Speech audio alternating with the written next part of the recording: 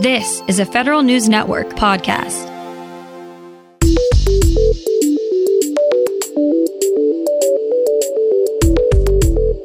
Coming up on today's Federal Newscast, House Democrats are out with their plan to keep the government up and running for a little while.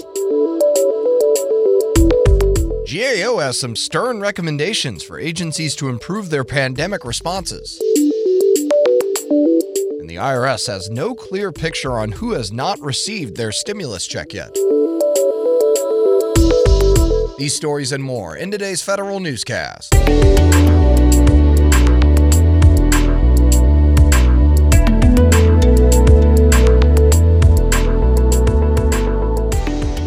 Welcome to today's episode of the Federal Newscast. I'm Eric White. House Democrats are out with a 10-week continuing resolution that would keep the government open through December 11th. It would restrict agencies from furloughing their employees through the duration of the CR. The bill would also set a new fee structure and put U.S. Citizenship and Immigration Services on a stronger financial footing. It also funds the Electronic Health Record Modernization Project at the Department of Veterans Affairs and the 2020 census. It's unclear whether the CR has bipartisan support yet in the Senate. The House is expected to vote on the bill later this week. Current government funding runs dry next Wednesday.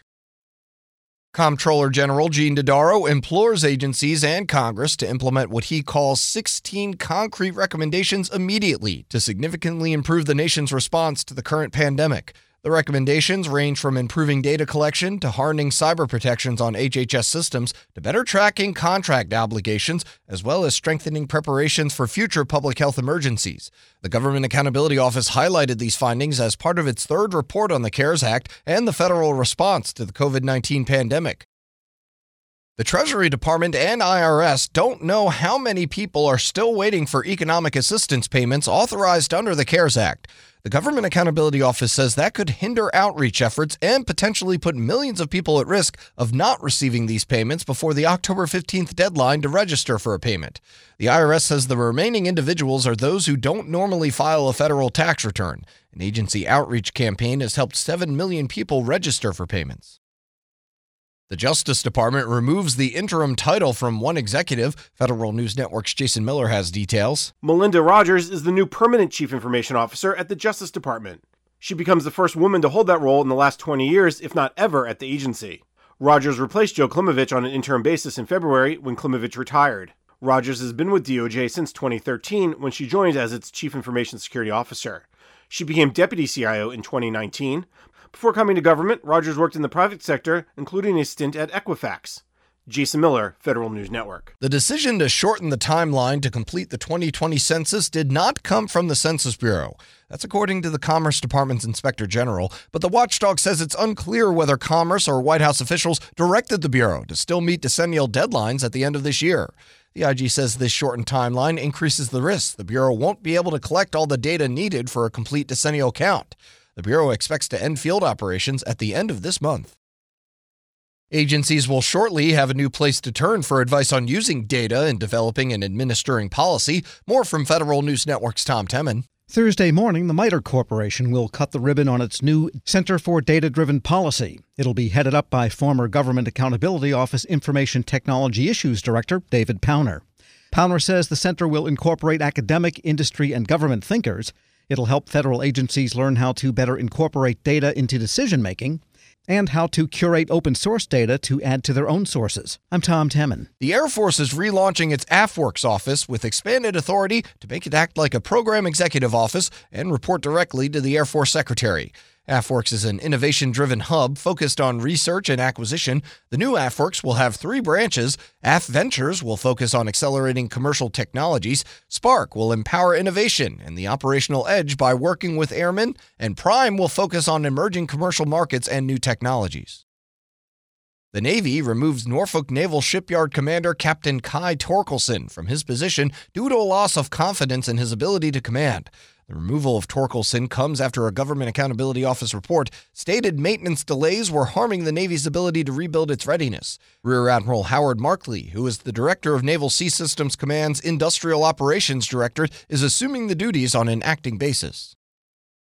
An Army reservist and New York police officer is charged with acting as a spy for the Chinese government.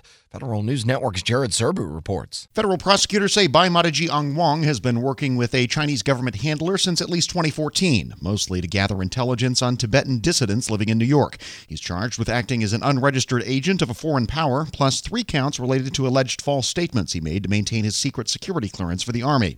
Yesterday's charging documents don't allege he turned over any classified information, but officials say he is the definition of an insider threat. Jared Serbu, Federal News Network. Hiring changes are coming soon for administrative law judges. The Office of Personnel Management has new draft regulations that move ALJs out of the competitive service. It's now up to each agency head to appoint administrative law judges to their positions in the accepted service. OPM will no longer oversee the examination process for appointing ALJs or keep a list of prospective candidates. The changes stem from both a 2018 executive order and a Supreme Court decision. And a federal court judge says the Postal Service must do more to process election mail on time. Federal News Network's Jory Heckman has more. The ruling directs the Postal Service to pre-approve all overtime needed in the week leading up to Election Day. The Postal Service must also submit a list of steps necessary to improve on-time delivery scores for first-class mail and marketing mail. This comes after another federal judge in Washington state last week blocked the Postal Service from moving forward with operational changes that have led to delays in mail delivery. Jory Heckman, Federal News Network. You can find more information about these stories at federalnewsnetwork.com. Search Federal Newscast, subscribe to the Federal Newscast on Podcast One or Apple Podcasts, and stay up to date on your agency's response to the coronavirus with our coronavirus resource page. I'm Eric White.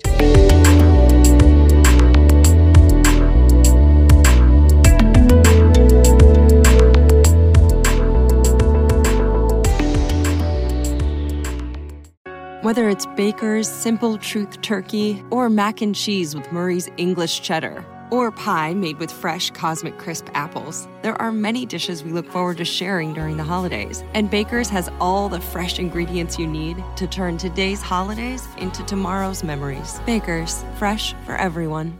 Get more ways to save at the Buy 5 or More Save $1 each sale. Just buy 5 or more participating items and save $1 each with card. Baker's, fresh for everyone.